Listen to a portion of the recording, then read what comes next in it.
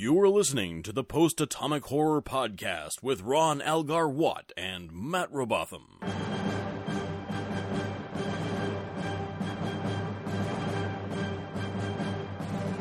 Episode 42, covering More Tribbles, More Troubles, The Survivor, The Infinite Vulcan, and the Magicks of Megas 2, with special guest Brian Lynch.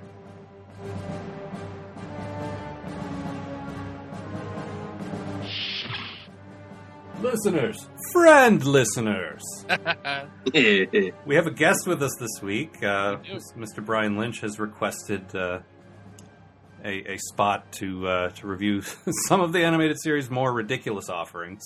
Greetings, fellow Klingons. So, oh God, I'm never going to get it. Actually, don't you mean Klingons? Klingons. Yes. Yeah, they start that again this week. Don't mean to step on any of your observations there. But, yeah. Yes. Why don't you start us out with the follow up to the classic Trek episode, "The Trouble with Tribbles"? More troubles, more tribbles. And with that imaginative title, we open with the Enterprise en route to Sherman's planet, where the colonists are badly in need of grain, which the Enterprise is protecting. If you think this sounds familiar, don't.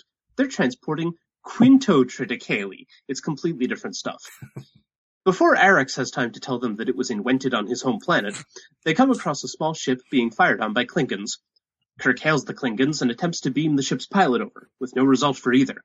He commands the ship to move ahead. He then hails the Klingons, no response. He tries to beam the pilot aboard, no result. He orders the ship ahead. He hails the Klingons. How is it possible to pad this much in a 20-minute cartoon?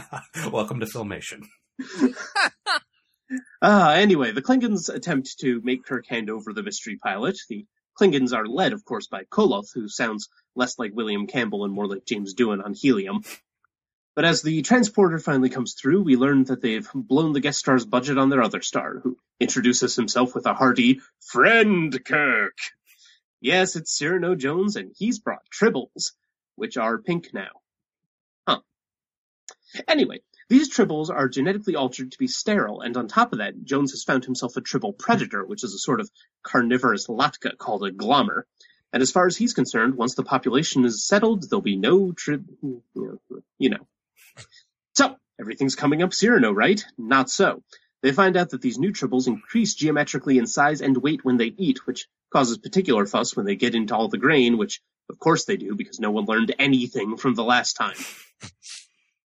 Kirk immobilizes the Klingon ship by beaming the now enormous Tribbles into its engine rooms and engages in a tense standoff with Koloth. It's like Balance of Terror, if it was all in pastel colors, and secretly about pom-poms. After a brief and terrifying moment when Koloth materializes instantly on the Enterprise bridge... wait, that was just an animation error. He finally reveals that the Glommer is a Klingon-engineered creature that Jones stole to get out of his Tribble cleaning job on K7. They beam the Glommer over to Koloth, the Zachary Quintotriticale is safe, and all of the giant Tribbles turn into lots of little ones, which doesn't make any sense, but at least gives us an excuse to see Kirk and Koloth covered in Tribbles. Scotty tries to end the episode with another pun, but he can't match the first one, so I don't think he should have bothered going to all that Tribble. Oh, and the Klingons have a super weapon or something. I had high hopes when the title card came up and it said written by David Gerald because... same guy who wrote the original. Yeah. Yeah. It's good. You expect it good. And the Klingons having a super weapon was a good idea, but it never did anything. And I'm a fan of David Gerald in general. Like, he wrote a decent time travel novel, The Man Who Folded Himself. And so I'm like, okay, well, it wasn't just a one-shot thing. Like, Trouble with Tribbles wasn't just, maybe cleaned up by DC Fontana or something. Like, the guy knows what he's doing. Yeah. My theory is that he realized that this was a kid's show, realized he could just phone it in and just kind of follow the same beats as last time, and that's it. Or even that maybe he was just... Yes, but then maybe he was just trying to dumb it down, because the dialogue is still very sharp. True. It's just there's a lot of nice quick little bits. I had a hard time choosing a quote. Yeah, there were a lot of nice little one-liners. I'll give you that. He does write himself some good pithy one-liners, but but the plot is And as you say, how can they pad a show that's already half as long as the live-action series was? That whole scene where Scotty and/or Kyle is just constantly fiddling with the transporter things. Oh yeah, push the things up, pull the things down. Push the things up, pull the things down. Captain, I'm pushing the things up and I'm pulling them down, but it's not working. And also, I keep getting a mustache for some reason. Yeah, Scotty and Kyle, I guess, are sharing the one handlebar mustache that's in the transporter room, because Scotty's there, looking normal, and then he's got Kyle's mustache, and then he doesn't. And I actually, speaking of animation errors, I didn't spot the one you were talking about in your summary there with the. Well, they're always showing Koloth on the view screen, and I guess they're just laying the view screen over the animation cell for Koloth because they put him on top of it accidentally at one point. So instead of his chest stopping at the view screen, it's just him standing there. Jesus. I noticed that it would actually help if Worf shut the view screen. Yeah, no kidding. Although he would not shoot a fellow Klingon. No, that's true. Yeah. Some good points. This is the first time we've seen ships that don't look exactly like the Enterprise. Yes, they were robot ships. Yeah, that's a cool idea. Yeah, but they were ships, Yeah, and they just carried grain, so it makes sense. Why would they, doesn't need a pilot. An autopilot is fine. And they put little nacelles on them so they look like Starfleet ships like we would come to know later on. That was kind of cool. Mm-hmm. I've probably pointed this out before, but it bears repeating. I love the look of the old style Klingon ships. They're so great. The cruisers. Yeah. I don't know if you guys know the story about, they're called the K7 cruisers. Do you know why they're called that? Because of the space station? No, actually, no, it's D7. I'm sorry. Not K7. I was thinking of the space station. Why do you lie to us? I know. I'm sorry. No, apparently there's a scene where Nimoy and Shatner are on the 35th take or something, and they're arguing over a piece of dialogue. Well, that's clearly a D7 type cruiser, Leonard. Bill, I don't know. It's not. And Gene finally walks in, what are you guys doing? Apparently, it was a big joke on him. They're just mocking all the stuff they'd heard at the conventions and stuff, all the nitpicky nerds, and just it's since become a D7 cruiser in canon, just because they were taking the piss. So. It's because they can't do anything to make fun of fans that we won't just immediately take on as a beloved fact. Well, he's right. They are D7s. This was pre-internet. Nerds hadn't developed irony yet, so. Well, obviously. And then, of course, there was the ensign that we all latched onto. Yes, Ensign Sad Sack. Yeah. May I describe him? Yes, by all means, please do. He's there's this one scene where after Cyrano Jones beams on, there was Scotty and Kyle and Kirk and Bones and Spock all in the transporter room, and then this one random guy who's just skinny little guy who's just drawn with a slouch and the most morose expression on his face. He looks a lot like what's his name, Chris Evans, the guy playing Captain America. Before they bulked him up to be Captain America. It's Captain America's before picture, so we called him Ensign Sad Sack and made many delightful quotes of. He sounds like a slightly downer Mr. Hengist. We seem to have decided. Yep. And you immediately jumped into our tradition of just making up these elaborate lies for characters that get about 10 seconds of screen time. Well, I suppose probably my favorite part of Star Trek at this point. Yeah, I think we really need, and Brian, you're welcome to join us on this. We need to make a pitch of all these characters we've created for the. Oh, absolutely, the green guy and Diamato and his horrible wife. Because I just pictured Ensign Sad Sack go and inform the captain that they've arrived in the transporter. Okay. So we started doing this sort of droopy voice for him, and then I was picturing that scene from Roger Rabbit, going down, sir. No, that's not till my next episode. Right. So we should probably talk about what the hell that Klingon weapon was. You did tack it on there, sort of an afterthought, but that's because the writer did the same. Yeah, I was like, if they're not, because it didn't do anything. It disabled their ship entirely. Yeah, which... It looked like their ship was shooting web out of it, though. It did. It looked like a Spider-Man web. It looked like, from the Venture Brothers pilot, it looked like an ooh ray, which they called because it looks like it's shooting a bunch of O's out. That's my ooh ray! A walking eye. Walking eye! It's a walking eye. But I mean, okay, so it's a weapon that drains all the power from the Enterprise, and thus drains the power from the Klingon ship while it does that. So yeah. I guess I can see a desperate Klingon captain using something like that, but it doesn't really seem useful. Yeah, no, it drains all the... Well, no, because a desperate one wouldn't be able to use it because it requires all the energy that they have and takes forever to recharge. Yeah, So if they were desperate, that would imply that they're out of... Yeah, I suppose that's true. No, I got nothing. I was really trying to find the silver lining there, and I couldn't. Yeah. We will drain the energy from both our ships, and then we will fight them, and then we will go over there and actually fight them. Well, that is honorable. There is what Uhura said in like her one line in the episode when they were talking about, our phasers are down, our photon torpedoes are down, and Uhura just goes, "We could throw tribbles at them." Yeah. Oh no! She says we could throw rocks at them. Oh, we could throw rocks at them. That's right. Because then Spock says we could throw tribbles at them. He's not kidding. I didn't know you knew how to tell jokes. I do not. Yeah. No, I'm deadly serious. That worked really well. Koloth actually had a couple of good lines. I thought the way he was written was okay, but as you said, his voice just not great. Well, this is Captain Koloth. Yeah. As read by James Doohan. Obey me. Obey me. That, I think so far isn't that your breakout character for the animated series? Yes. The Obey Me guy. Don't leave me.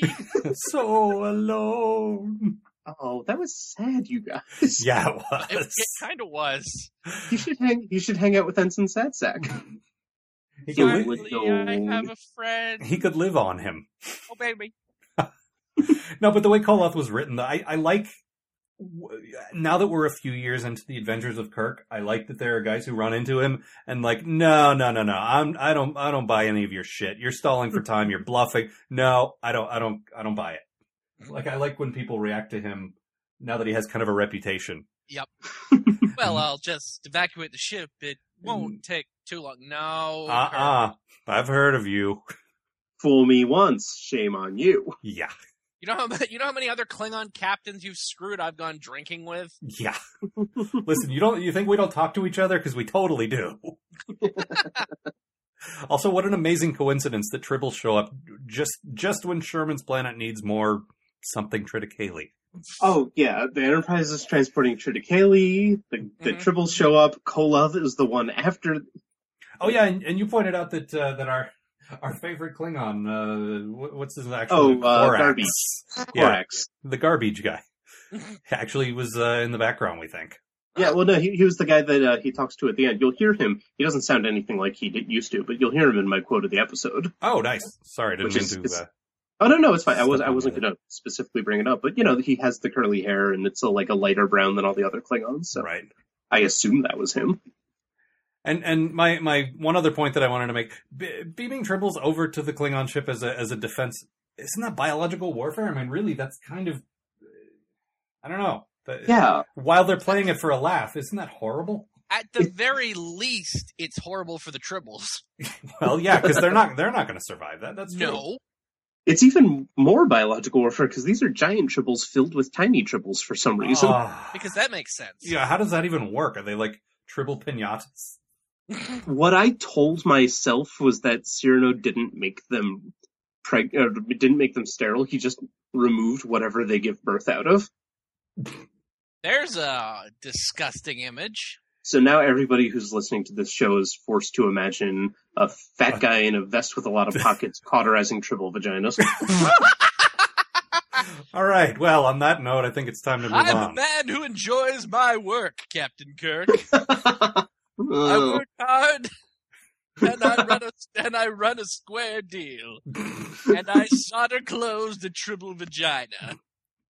I don't think we're topping that, gentlemen. Any other points on this one before we move forward? I just wanted to bring up the noises that Scotty and Bones make while they're doing their work. Oh yeah, when Scotty's beaming Cyrano Jones aboard, he's like, "I'm working on it now, sir." Klingon. And then when Bones is scanning the Tribble, it's... It's like they're doing a Bluto from Popeye thing.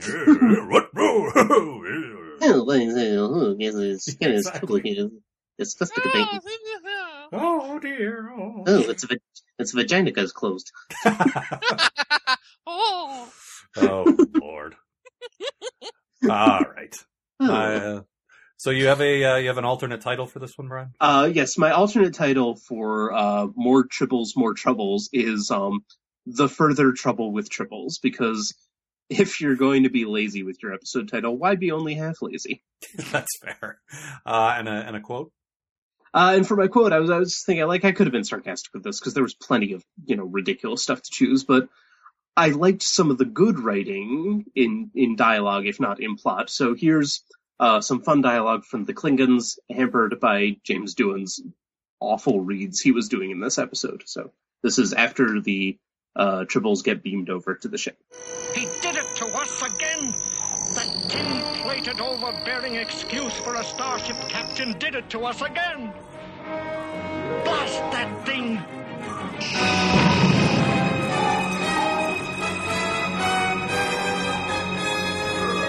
Any other orders, sir? Yes! Don't do that again!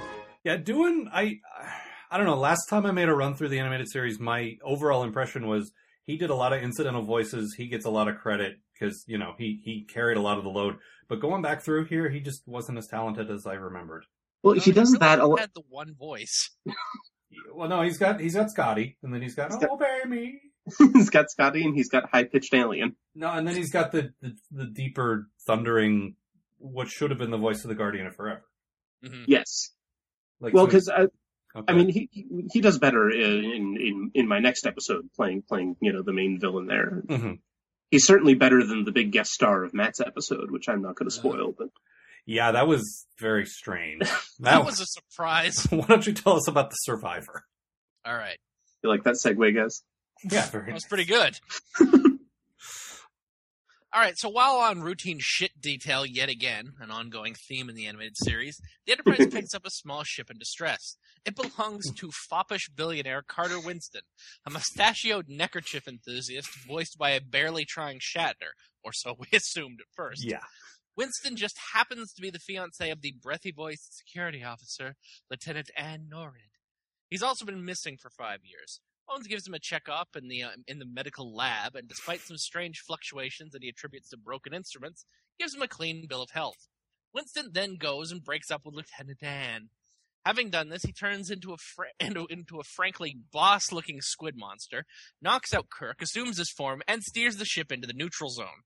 When the crew argues that steering the ship into Romulan space might not be the best idea, Carter argues on the contrary, it's an awesome idea, shut up. Unfortunately, the crew's pretty used to this sort of crap from Kirk. Carter then leaves the bridge to go impersonate Bones and fudge his own medical records. Kirk regains consciousness and goes up to the bridge to find out what the Sam Hill is going on. He and Spock figure out some weirdness is happening and then head down to sickbay where Winston has disguised himself as a table. Kirk threatens him with real acid, and Carter, realizing that any goggles he tried to form would do nothing, reveals himself. Kirk and Spock wrestle with the squiddy thing, but it escapes, once again taking the form of Carter Winston, the only person on the ship who would raise any suspicion. He encounters Lieutenant Ann, who tries to arrest him, but then lets him go instead. Winston will go on to murder her Uncle Ben, forcing her to learn a valuable lesson about power and responsibility. For though the world may mock Ann Norrid, timid security officer, it will soon marvel at the awesome might of Spider Ann. Carter uses this opportunity to sabotage the Enterprise's deflector shields. Sorry, Matt, excuse me. You mean sabotage. Excuse me. All right. Carter uses this opportunity to sabotage the Enterprise's deflector shields. About this time, the Romulans attack, threatening to impound the Enterprise and tow it away. Presumably, from there, it will be auctioned off at Starfleet's expense. Kirk suspects that Carter is actually a Romulan spy who has lured the Enterprise here so the Romulans can capture it, so he stalls for time. Carter, meanwhile, has met up with Spider-Ann again and reveals himself in all his squiddly glory. He tells her that he met and befriended the real Carter, who then died. The alien took his form and also his memories of Spider-Man. He tells her that he loves her and realizes that he has endangered the ship, so in a heroic act that makes absolutely no sense whatsoever, he takes the form of the Enterprise's deflector shield and dies in the vacuum of space. I mean, saves the ship from the Romulans. Kurt places him under arrest, but puts Spider-Man in charge of him, so good for all of them, I guess.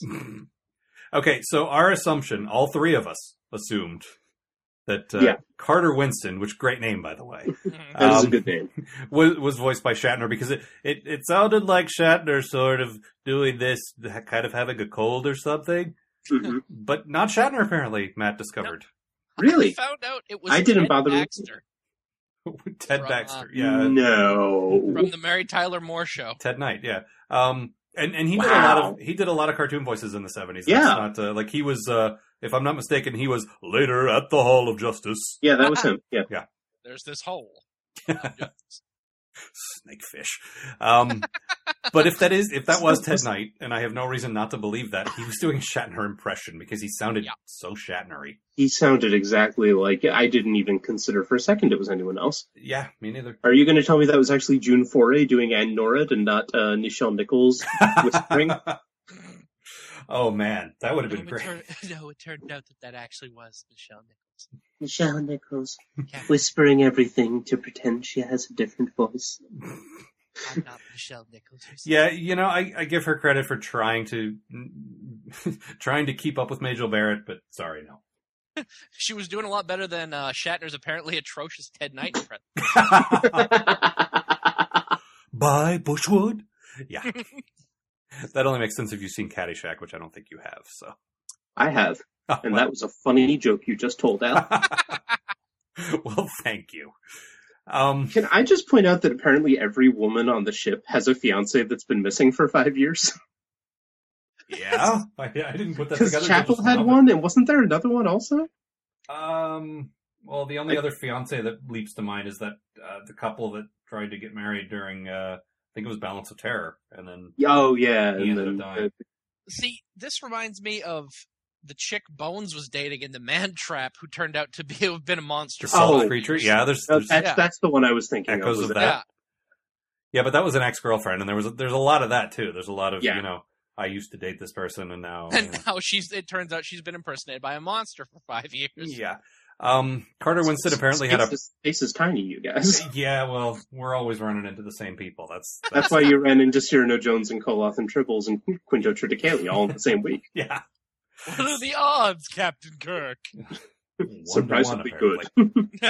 Thank you, Spock. And that was the one advantage, and we'll get to this much later. But that was the one advantage I thought Deep Space Nine had, which you could have all people coming back because you're staying in the same place. Yeah. Yeah, it made a little more sense. Cisco's girlfriend was always around because she had to fill up, her. Yeah, stop at the space gas station. Exactly. Yeah. I didn't understand. Carter Winston apparently was like a billionaire or something. Yeah, in the future, philanthropist. In the future where there's no money. I didn't get that. He's rich in friends, Al. Oh well. He is exactly the type of person I would have described in the 70s as man about town. Yes.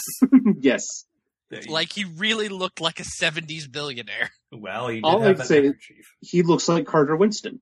Mm-hmm. He absolutely is the embodiment of Carter Winston. If you hear the name Carter Winston, you will picture him perfectly in your mind. Yeah. Oh, what was that guy that was always hanging around with the Teen Titans? Oh, God. The guy with the... Oh, God. What the fuck was his name? The dude with the curly hair that married Troy. Oh, God, I hate that guy. What the hell is his name? Well, he looked like him. Yeah, he did. Okay. Well, those of you who know that guy, he looks like that. Yeah, that guy. This is the best podcast ever. I'm making references to so universal. Well, here's the thing, Brian, and I know you've been on the other side of this. When we can't think of something, there are people yelling at their players. What the actual answer is. I feel like it was Terry something. Terry Long, that was it. Terry Long. Shelley Long. Yeah. I did like the not to take away from your Teen Titans discussion here, fellas. I don't want to. What's this podcast about? I don't remember. I did like the acknowledgement that Bones has a daughter. Was that ever actually official canon? That was supposed to be, and then they changed. Like, his daughter was supposed to be in Way to Eden. Right, that's right. Originally. Oh, yeah. But, I mean, did we get any other mentions? Like, I know her name's supposed to be Joanna. I remember that just from random things that I know about Star Trek, but I don't ever remember if it was officially in canon or if this mention was, like, the only time. I'm pretty sure this is the first sort of mention of him having a daughter. I like that because they never really dealt with, and they dealt with this a little in the 2009 movie, but they never really dealt with the fact that Bones is clearly older than Kirk and well, I guess not Spock because he's Vulcan and he ages differently, but you know what I mean. Like he's clearly older and he had a life before he joined Starfleet. And right. All he was left with was the bones. Yeah, exactly. Yeah. It's nice to see some evidence that he used to be married and he had a daughter, and that's kind of cool. I like that. Yeah. Well, he used to be just like a doctor, right? Yeah. Just a simple country doctor? Sure. Yeah, exactly. That's why he was, and this is not just from the new movie, this is apparently actual canon, that's why he was senior medical staff on a major ship as soon as he left the academy, was because he was a heck of a good doctor, and all he had to do was get how to be in space training. Yeah, exactly. That makes total sense. Because when you're on medical, you don't need all the rest of that business. Yeah, you need basic crisis training and combat training, because, there are situations where he might have to actually, be an officer. Yeah, but you don't actually have to know as much how to, work the transporter and, make X decisions about first contact, because that's going to be... Listen, that's Chekhov's job. Is that what Chekhov's job is? Doctor, maybe if you knew how the transporter worked, you wouldn't be so afraid of it. Yeah, maybe you should shut up. Look, it's easy. You put on the mustache, and you move the thing up, and you move the thing down. It's not hard. Can I just say, by the way, going back to the last episode, that I love that when we're looking at Kyle from the back, you can see the edges of his mustache poking out. That is how hard that mustache rocks. You can see it from other ships. That's what they should have done to get rid of Carter Winston, is to have, he had one Kyle of those mustaches. And then, the force of the two mustaches in the same room would cause, something to happen. I don't know. That would tear the universe apart. That's probably a good idea. They didn't do that then. I think mustaches have polarities, so I think if they were opposite polarities, they'd be drawn together. Either that, or they would just reverse polarities, and one of them would turn upside down and get like a Fu Manchu, and the other one would have like a barbershop handlebar. Yeah, exactly. I want to start seeing them grow together. They just grow across the room towards each other. They're like twins conjoined by the mustache. Yes. Wonder Twin powers activate. Oh no, that means they're kissing. Never mind. Yeah. Well, and he is a shapeshifter, so... I just wrote myself some slash fiction. Form of creeped out. Yeah, no kidding. I did like the look of the alien, though. I like his natural form. I'm glad you liked it, because it's in my episode, too. Well, I guess it's from watching this. Like, I have very faint childhood memories of watching the show in the 70s, because I am quite old, you see, and I was a child in the 70s. No. You've got years left. Hey, nobody even talked about that. Act like that. He could die at any minute. He hopes. No, but really, like, I say this as a joke, but I say it because it really is outside you guys' frame of reference. This show probably wasn't in reruns when you were little, but to me, that's what an alien looks like. It's got those weird tentacly things. Like the aesthetic of aliens has kind of evolved over time, and in my head, that's what an alien should look like. Whereas to you guys, it's probably something entirely different. Well, it's a regular guy with rubber on his forehead. Yeah, exactly. No, and I think the animated series, like where they got lazy a lot, I do like occasionally we actually got some cool non-human aliens that we didn't see anywhere else. I agree. Mm-hmm. That said, they're called Vendorians, which I assume that means they must like all overlap slightly. Because Venn diagram, yeah, I got nothing. No Tribble at all. Right. Speaking of freaky looking aliens. Oh yeah, the first appearance of Mress. Oh God. Matt, why don't you for people who don't know who Lieutenant Mress is, why don't you tell them? She's like the Enterprise's local cat chick. Yeah, she looks like she belongs in the musical Cats. Yes. Like she's a normal human being, only she has a cat head. Yeah, her last name is Rum Tum Tugger. And we all say, oh, well, I never. You're losing me with the Andrew Lloyd Webber references here. I could make a lot of cat jokes that nobody listening would get if I wanted to. Could you just keep it to I can has cheeseburger, please? Because otherwise you're outside of my... That cat doesn't speak proper English. Really hope he gets that cheeseburger. When Mress... Is that how it's pronounced? I think so. When Mress first appeared on the screen, the noise I made exactly was, whoa! And you both paused and asked me if that was a scared woe or a sexy woe. Yeah. And I was pleased to report that it was a scared one. Well, you know, I mean, So you say. we have said on our other show that we do not judge, particularly when it comes to people of the furry persuasion, and I could see her appealing to someone who had those leanings, and apparently you don't, that's fine, but I wasn't going to judge if you did. But hey, we're all cool here. Listen. And if we want, you know, a cat lady with giant hair and scary, scary, scary eyes. Oh my god. Well, I'm looking at the, you know, we usually have little talking point notes when we start the show to pull the curtain back here a little, and Matt has written down here 7 or 8 times that he's scared of Mress. Oh, Every time they kept doing these close-ups of her, and every time I was just like, ah! Well, and because in between the past 2 episodes, I asked you guys if Mress had shown up in the other ones, and you're like, no, I mean, we know she exists, but she's not. And then there she is, her face encompassing the entire screen. Yep. Well, that's just Filmation not wanting to animate beyond her face. Like, they don't want to show her tail twitching or whatever. But For just 2 shots in the entire episode, and she's not seen again. Yep. Yeah, it's just, oh god, where were you? Well, and it's the same with Eric's, where you don't really get an explanation. It's just there's this creepy alien guy now, and he's kind of cool. Oh. And then there's that bird guy on the Oh yeah, bird guy. the Guardian of Forever planet. I like Eric's because in the 4 episodes I watched with you guys, he did not do a single thing. He just sat there staring straight ahead with this tiny little smile on his face. Like, yes, here I am in Chekhov's seat. As if he'd seen too much. Gone too far. It was more like he was thinking of a funny YouTube video he had seen the other night. Like, well, he was thinking of Mress in the canteen asking for a cheeseburger. Nice. They would not give it to her. It was great. Obey me. Invisible Romulans. No Mress cloaking device. I will cop to thinking that there's, I don't know, something about Majel Barrett doing kind of that purry voice is, okay, maybe a little sexy. Maybe it was me that I'm not judging, because I got you told yourself afterwards. No, I got a thing for Majel Barrett. I know you totally cop to that.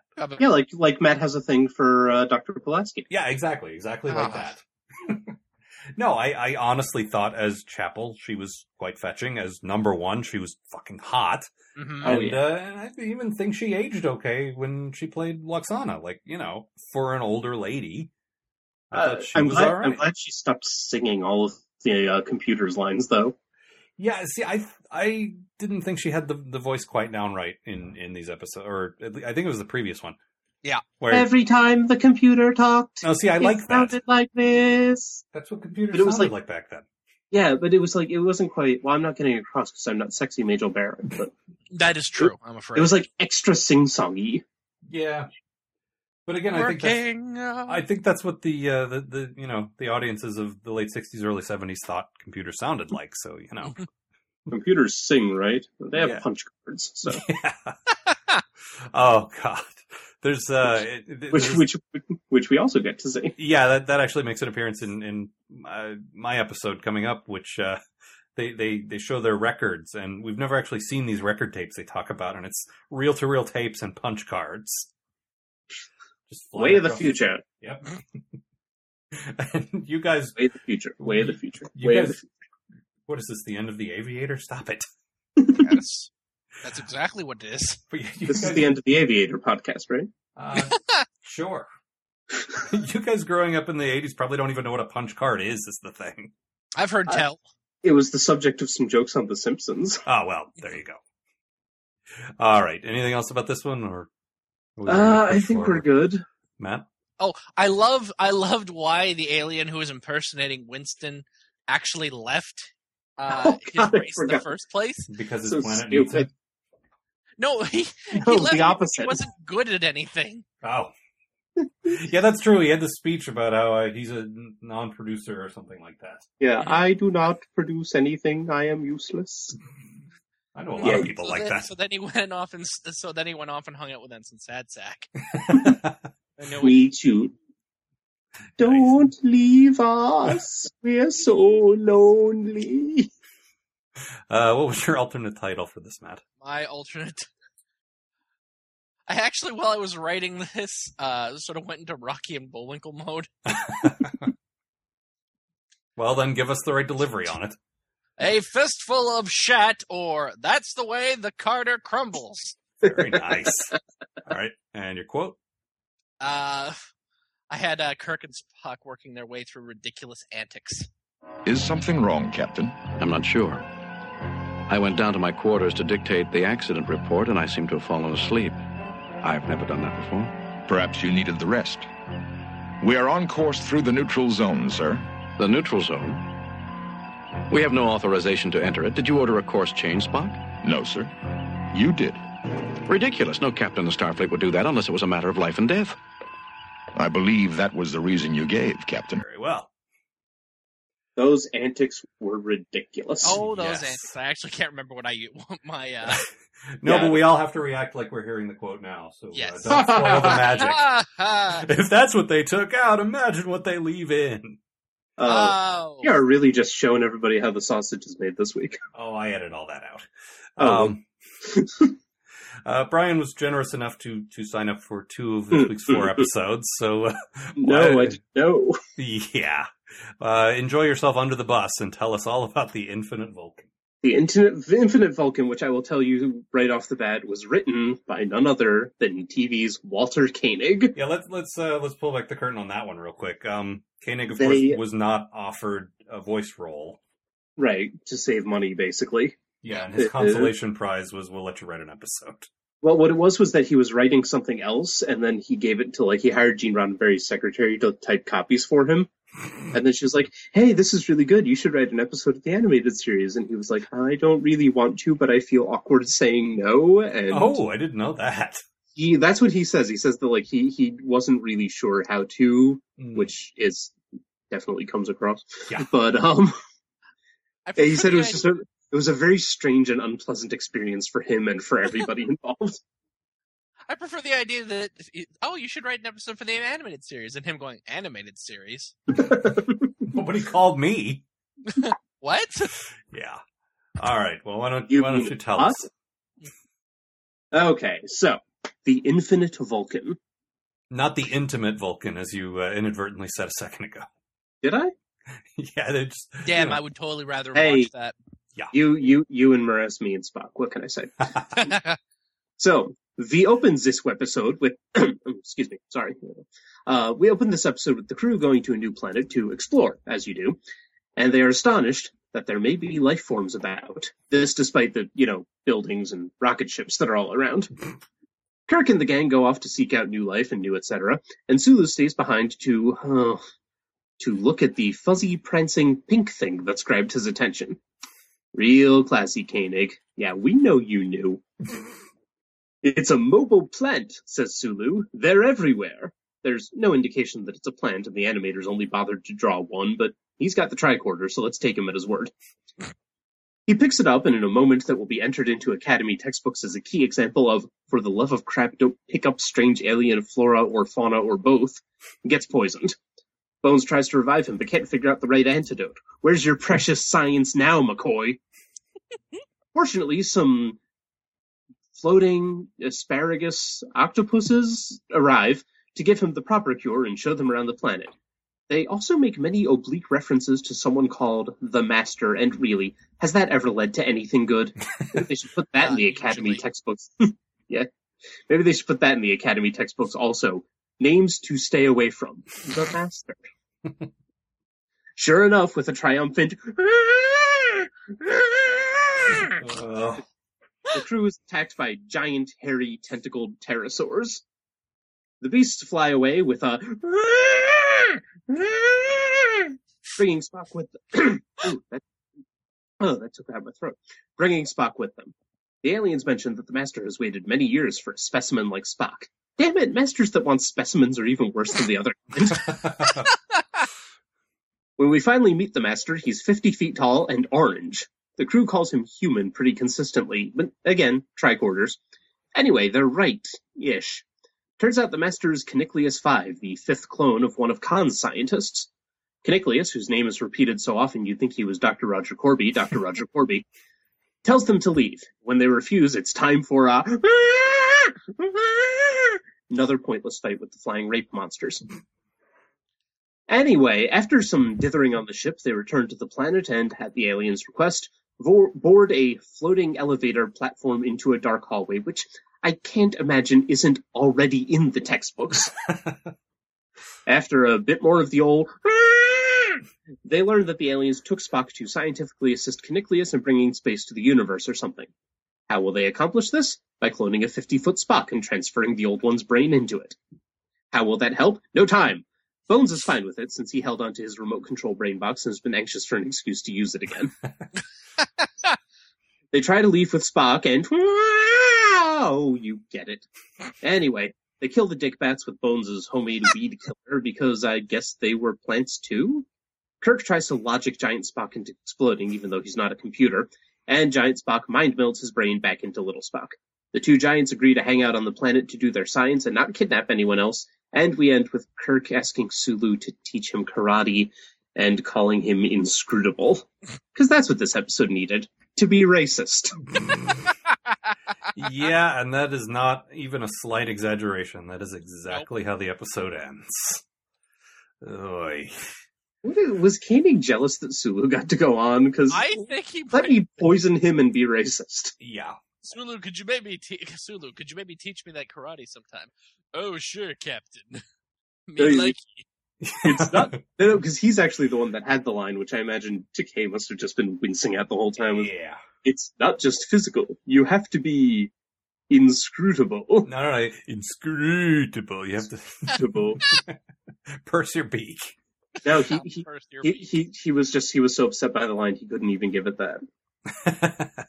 It was so bad. It was, and for those that don't know, inscrutable is like 1960s code slang for, it's something that racists would say about Chinese people when they were trying to be nice. Yeah. Or in this case, Japanese people. Was that racist? Probably. No, I was commenting on the racism of the other people. Yeah, that's the ticket. Let's just all agree that you're a monster.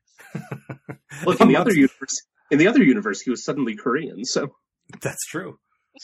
No, I agree that he's a monster that goes... because... I was joking about that when I made my first draft of this, and then when I rewatched it again, I'm like, they literally do get attacked by those things like every 5 minutes. Not only that... They are constantly showing up and waving their corkscrew dicks at them. We will see those at least 2 more times that I can remember. I made it pass through the series probably 2 years ago, so I don't remember perfectly. But I remember specifically those creatures showing up in at least 2 more episodes coming. And I'm pretty sure they show up in other Filmation Filmation shows. loved recycling elements. Like there's, again, coming up in my episode, there's obviously She-Ra. Like, the show hadn't been created yet, but obviously the stock model that would eventually become her. Yep. And you may complain that they said Caniculus too much, but I love the sound of that name. They should have said it. It is a fine name. Now, mind you, Caniculus agenda. Yeah, not everyone could agree on how to pronounce it. It's sort of the nuclear of the 23rd century. They had Nichelle Nichols and Leonard Nimoy saying Caniclius instead of Caniculus. Yes, but then the other half of the crew said it the other way. So who knows? Shatner was pronouncing it sabotage. Yeah, you say sabotage. I say Caniculus.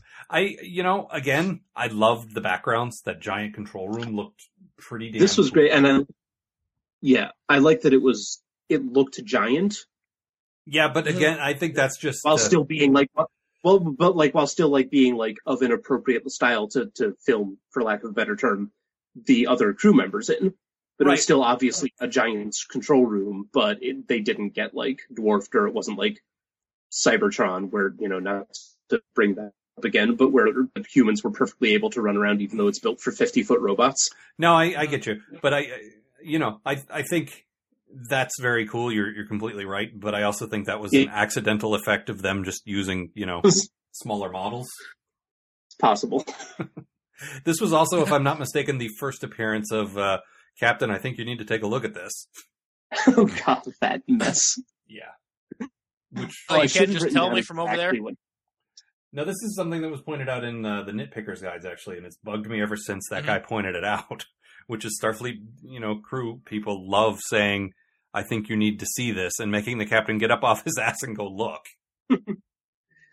I think in this case it was one of my least favorite ones in this case, because I'm remembering now, it was Sulu said, you're going to want to take a look at this yourself. Yeah.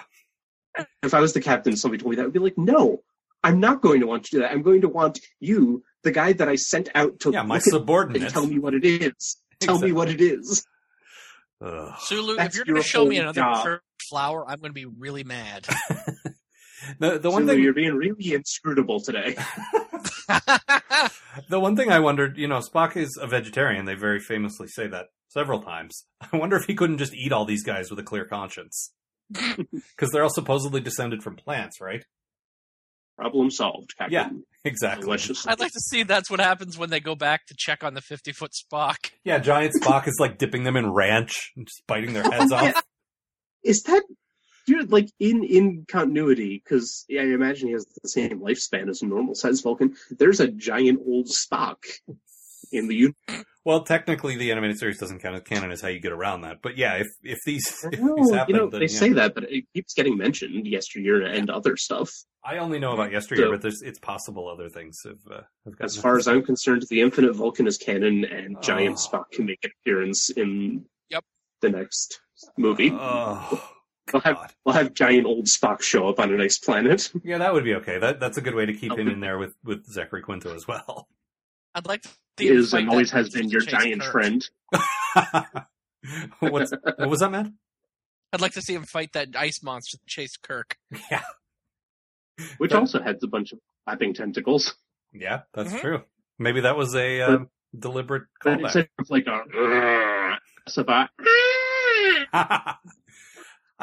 the only thing I kind of liked about this was that he tried to tie it into the eugenics war. I think it's cool. Yeah. That got a callback, but that's really it. This is the only animated series episode I'd seen, just because I went to see a screening of Wrath of Khan, and they played this beforehand, specifically because it mentioned the eugenics war. Because of its incredibly tangential connection to That's Khan. correct. Wow. Just to tie everything. Yeah, we got the eugenics trilogy, apparently. We got Space Seed, this, and Wrath of Khan. Oh, Lord. Yeah, no, it just felt very not Star Trek to me in so many ways, and I just got to wonder, how can you be on a show for 2 years and just not get it? Yes. I mean... Well, Koenig also appeared... Also to get a character in the one episode liked him in, so clearly he doesn't have a great grasp of Star Trek in general. Yeah, I suppose so. I don't know. I just... I don't even have the words. This episode is... I would say probably the worst one that they did. I mean, do you guys... I mean, I don't know if... Matt, you haven't seen the rest of them yet. Brian, would you... No. I'll say this, because I've seen most of these. Mm-hmm. It's at least it's weird, because some of them are boring. And like we've said before on the show, I say we, like it's been like I've been involved. Like you said. Oh, no, you jump in with the post-show discussion. We think of you as worse than bad. Third post-time core guy. Yeah. No, that's definitely true. That yeah, you give me an interview, but I wouldn't get it. It would go to Gavin. We all know it. Well, that's probably true. No, you're not wrong though. That boring is worse than crazy. Yeah, exactly. So at least this episode was insane, and you can imagine Walter Koenig sitting at his typewriter, like panicking and sweating and drinking Abysmal straight from the bottle. Well, I can't remember which. I know it wasn't. I have to do this good. I don't know what I'm doing. I'm completely unqualified. Okay, 22 pages. That's all. I can do this. No, and it wasn't me who pointed this out. It was one of you guys. I don't remember which, but one of you said it sounded like a 5-year-old wrote this episode. And then Spock gets big, and then there's plant guys. Yeah. Because really, all the plot beats feel like, a 5-year-old telling you some adventure he made. And then monsters attacked again. It's like a kid like running around toy tractile making that noise with some spaghetti hanging off of its legs. It was like if Axe Cop was written by a really boring kid. Yes. Oh Christ! All right, so what was your alternate title for this one? My alternate title was Starfleet Academy presents How Not to Run an Away Mission. So I figured they could repurpose it as an educational film. Yeah, absolutely. I am Captain Kirk. You may remember me from such command disasters as leaving Khan abandoned on a planet and not noticing when the star nearby explodes. Very nice. Hi there. I just wanted to remind you all not to pick up weird shit you see lying around. It tends to kill people. I know it looks pretty, but these are alien landscapes. We have spacesuits for a reason. Yeah. And your quote is, if we didn't know. Yes, my quote was, well, there was a lot of interesting comments on the nature of science in this, and some interesting things when Kirk was trying to logic Spock, some really deep philosophical, so I went with one that resonated very strongly with me, and here it is.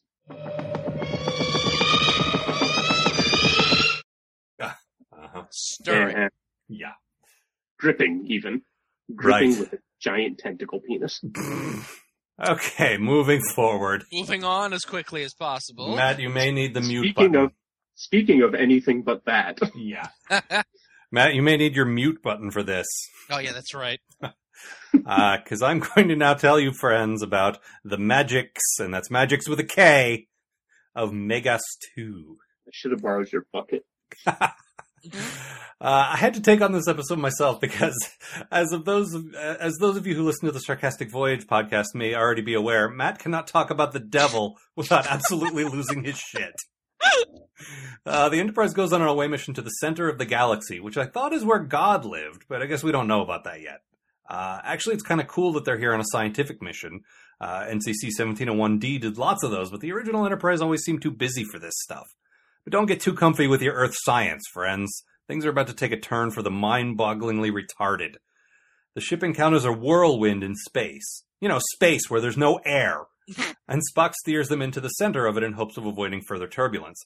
Actually, what he says is the center of things, which is about as vague as you can possibly get without just saying course heading, place. They find themselves somewhere where natural laws don't apply, and oh god, magic actually exists. Which, given the whole whirlwind thing, apparently means that they're in Oz now. Then the devil appears. Yes, he does. Yes, the devil. Goat legs, horns, goatee, that devil. And man, is he ever ripped. Seriously, the devil must do like 1,000 crunches a day. So after some predictable bombastic speechifying about primitive humans and so on, Lucien reveals that he's the devil of our ancient Earth myths. Because if Star Trek has taught me anything, it's that 10 years of Earth history can't go by without involving some alien from some damn place. He brings the usual gang of away team to a planet, I guess, where everything's all wavy and Spock turns into a penguin. No, not really. That would be far too difficult to animate. I'm pretty sure they just held some cells over the radiator for a couple of minutes. So finally he transforms their surroundings into symbols their minds can understand. So like trees and shit. He welcomes them to Magicks 2, which for some reason isn't spelled like the number 2, like it's the second planet in the system. It's TU, as in the Spanish informal for you. Yeah, I don't know. If that's your biggest problem with this episode, you're a lot more forgiving than I am. We spend some time looking at Filmation stock characters, one of whom will clearly be the model for She-Ra in 10 years or so. Eventually, and I'm being incredibly generous glossing over this long stretch of exposition with the word eventually, we get on with it. Spock convinces Kirk that magic is indeed real in this place and that they should all bone up on their Axio this and their Expecto Patronum that to defend themselves from the devil. Then he shows up again, hurt that they would think the devil is a bad guy. Where would they get an idea like that? All the Magicks with a K, get the attention of some evil spirits or something, or maybe they offended some gods. I don't know. I don't go to church. One of you non-atheists might know what's happening here, but I'm kind of out of my depths. I kind of watch Star Trek, so I don't have to know how this crap works. Then the crew are in stocks, and it's the 17th century, and pilgrims are persecuting them for witchcraft, because Salem was the only time and place in Earth's history where this ever happened, apparently.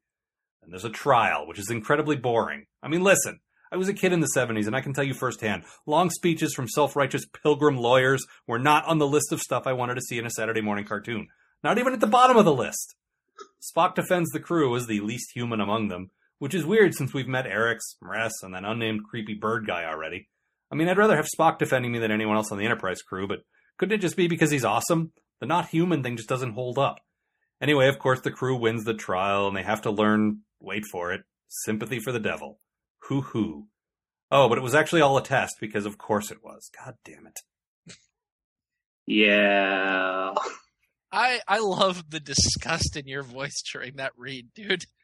I realize this the summary was a little longer than it should be for a 22-minute episode. A lot happens, but none of it is, good. It was like the opposite of more troubles. Because in that one, the writing was fairly solid, but it was predictable and not much happened, and they had to stretch it out. In this one, it was like they could barely fit every idea they had. Yeah, but it's just like every time something else is going to happen, the devil would show up again. Yes, my friends, friend Kirk. He actually used the friend Kirk, which was weird. Yep. He also used. Well, I'd like to start us off on a positive note by saying my favorite element of the episode was when, there's this thing whenever the devil shows up in anything where they list off a bunch of his miscellaneous names, like Old Scratch and etc. And in this one, they call him the Tempter, and they call him Lucifer, and one that they call him is the Rollicker. Yeah, and you fancy yourself, you know your way around some literature and some. I know my way around stuff, and that is not a word that has ever been used to apply to the devil. No, and we were on the Skype call. We just finished the episode, and you did some Googling while we were still on the line, and you're like, I don't see this anywhere.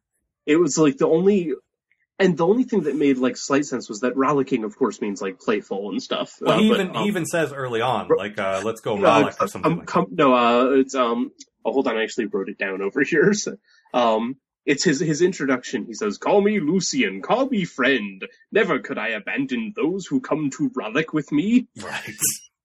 And then he tells them to go where true delights lie. So Risa? and then he loads them. No, that's where crappy episodes lie. In his van, yes, his windowless van at the center of the galaxy. No, because then him and Kirk and Spock and McCoy disappear, which is my favorite shot of the episode, because it's Uhura, Sulu, and Eric's just standing there like, what? And they actually drew like brand new fancy surprised faces for everyone. Oh, nice. Including Eric's, so he wasn't just thinking of, whatever he saw in a rerun of Martin last night. Apparently Spock is a wicked sorcerer. I guess I buy that under the incredibly stupid circumstances. Like, I mean, if anyone's God, yes, when he started waving his hands around and... Oh, God. Yeah, he was... One thing we learned from the animated series is that he's an accomplished hand waver. This is true, because it's easy to animate a hand wave. Yep. That's exactly why he's good at it. Mm-hmm. No, he's trying to illustrate to them that while it's illogical, it is how things work here, and he's like moving a chess piece. And then he's like, we better bone up on this stuff because we might have to fight the devil. And so there's what should have been an awesome training montage where everyone learns magic. They just gloss right over that part. It makes sense because that's how in the Marvel universe, it's always bothered me a little bit that you get like your science guys, or in DC also is that like, how can Batman be in the same universe as the Spectre? That doesn't really make sense. But they actually had one thing where Reed Richards had to team up with Doctor Strange. Mm-hmm. And just learned how to do magic just by watching the way Doctor Strange was moving his hands. But I remember that. It was like, oh yeah, that's how you do it. Okay, so if I do this and this and this, that affects this natural force that I don't quite understand, which you are referring to as magic. Well, right, that's how they managed to get Thor in on that, for the Thor movie, so that everything can coexist for the Avengers. Although, very quickly speaking of Marvel, isn't Doctor Doom a magic scientist? Yes. Yes, he is. They hardly ever bring it up, but he does do magic sometimes. And science. So science. You can be both. Behold, Richard, that was my magic science. That was when he was in his funky leather armor. Ah, well. So, anyway. He was more magic at the time. Right. Well, this apparently at the center of the galaxy, there's a cyclone cloud, and then a planet that looks like a strawberry cream lifesaver, and then there's magic. Oh, now I'm hungry. Warp you to a land that's a combination of Oz, Wonderland, and Salem.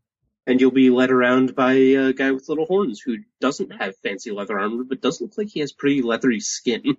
Yep. Yeah, and like I say, the biggest muscles, like the side of He-Man, like they're fucking ripped. I think he was compensating for his stubby little arms. Yeah, I didn't notice that until you pointed it out. But his arms were a bit out of proportion to the rest of his body. That's why the devil's so angry, because his arms are too short to box with God. That's for everybody that laughed at the cat's joke earlier. Oh, Christ. Yeah, this was, I mean, and this is another one where it was utterly ridiculous, but kind of fun to watch just because, you know, you kind of remember these episodes with a quick shorthand. Giant Spock, the one with the devil. The Rollicker. Yeah, the Rollicker, of course. Sorry. That would be, if I was picking an alternate episode title, it would have been Captain Kirk Meets the Rollicker. Well, actually, that's surprisingly similar to what I came up with. But is it? Oh, we'll get to that. That's okay. I glossed. I didn't mean to step on your toes. Not a problem. You can edit that out. My goat hooves. I didn't mean to step on your hooves. Yeah, I mean, I was checking that, by the way. I was wondering if maybe his arms only looked short because he had like extra long goat legs, but no, they only come to like his waist. Oh. That's just, again, Filmation. Yeah, what are you going to do? It's a good thing I have goat legs, because I could never tie my own shoes. Now, if you'll excuse me, I have to pull a truck with my teeth. Yeah, I don't know that I have a lot more to say about this one, honestly. I mean, it was, you know. It was just weird. It was, okay, I've never liked the idea that, okay, we have a science fiction show, so let's do a magic episode. That just... Exactly, yeah, I don't like that. I don't either. It doesn't fit. No, it really does. Like, there's some stuff I will watch. Like, I will watch where it's like, oh yeah, they've got magic. It's different kind of science. It doesn't work with Star Trek. Yeah, no, and it doesn't. Well, I mean, going back to the comics thing, it's like Batman doesn't fight aliens. That's what Superman and Green Lantern are for. Right. It's fine to have magic stories. There's nothing wrong with magic story, but the Enterprise crew isn't. Well, let's they're not the people that deal with magic. Let's flip this around on a show that we're all familiar with, Buffy. When a dude built an android replica of his ex-girlfriend, that felt out of place too. It's like, yeah, that was not. This is a show about magic. It's not a sci-fi show. What is this doing here? Just like if they'd introduced aliens on that show, it would have been completely weird and out of place. Yes, exactly. They did in that one episode. Did they? Yeah, it lived on Buffy's mom's ceiling when she came home from the hospital. That was an alien? That at all. That. Yeah, it crashed out of space. I assumed it was an alien. I don't know. Who knows? I should. In any case, mixing the two just doesn't work for me, and apparently doesn't work for you guys either. So that makes me feel a little better. No, it's yeah. And this is a science fiction show. They should have science fiction problems. And you had pointed out that there's similarities to kind of a crummy episode of Next Gen. What is it, Devil's Due?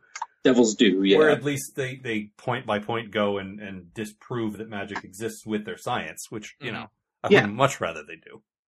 It's always nice the devil to a fiddle contest. Well, yeah, unfortunately, the devil doesn't play trombone, so it got called off on a technicality. The devil was a hot woman in that episode. Riker just smiled at her and she became pregnant, and that was the end of it. What did I refer to him as in the pre-show? A thundering tower of masculinity? Listen, you need to save that. We will gladly bring you back for Next Gen, but we have lots of praise to heap on Riker. Let's one crew at a time, please. We'll come back to it. Yeah. Anyway, anything more on this one? We're starting to run a little long here, guys. So. Oh, all right. No, I think we have said all that it's possible to say without, powerful recreational drugs. Matt? The devil is hilarious. So you say. Well, my alternate title, I didn't have anything particularly clever. I just wanted to go with the usual standard Star Trek title. I went with the Rollicker Initiative. Or, something along those lines anyway. The Rollicker Incident or the agenda. Yeah. The rollicking maneuver. Yeah. Very nice. My quote, actually, I had a quote that's not even from this episode. That I wanted. This quote is actually from some dude put together a fake set of public service announcements that should have gone at the end of the animated series, but didn't. And I was really amused by the one that he did for this episode. So here's that. What an incredible adventure, Jim. A planet at the center of the galaxy where the use of magic was commonplace. And we were befriended by Lucian, a cloven-footed fellow with horns. We could even do magic here in the ship, like when I conjured up that beautiful woman. But we got in trouble by the Magicks when they learned we were from Earth. I guess they were afraid that we would once again hunt them down and burn them alive, like during the Salem witch trials in the late 1600s. It all goes to show just how important it is not to tamper with what you don't understand. And don't consort with the devil. But if I actually had to pick an actual quote for this episode, which I guess I do, You better. We had to. There's a bit when the Enterprise first shows up at the Lifesaver planet, and there's these creepy spirits start floating around, and George Takei, because again they don't have a lot of voice guys, they have to double up people. George Takei got to be the angered spirits, and I just thought it was delightful. So here's that. So, the people of Earth would spread their evil to our home? We are ready for human perfidy this time.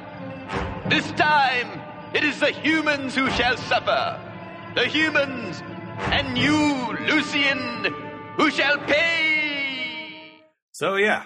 I'm a ghost. So, that's this week's show. Brian, we definitely appreciate you joining us. I'm sure it was we'll a rollicking good time. You would not find a time more rollicking than this one. I find this... You know what's a good one? What? For the world is hollow, and I have rollicked. I find and this the children shall rollick. I find this all very tribbling. All right, Matt, say your catchphrase so we can get out of here. Turnabout rollicker. I want to see take a famous quote and replace it with rollicker. We'll get on that hashtag right now. All right, see you, folks. The Post-Atomic Horror Podcast is a co-production of Ron Algar Watt and Matt Robotham. Copyright 2011. Please don't sue us. We're just doing this for fun.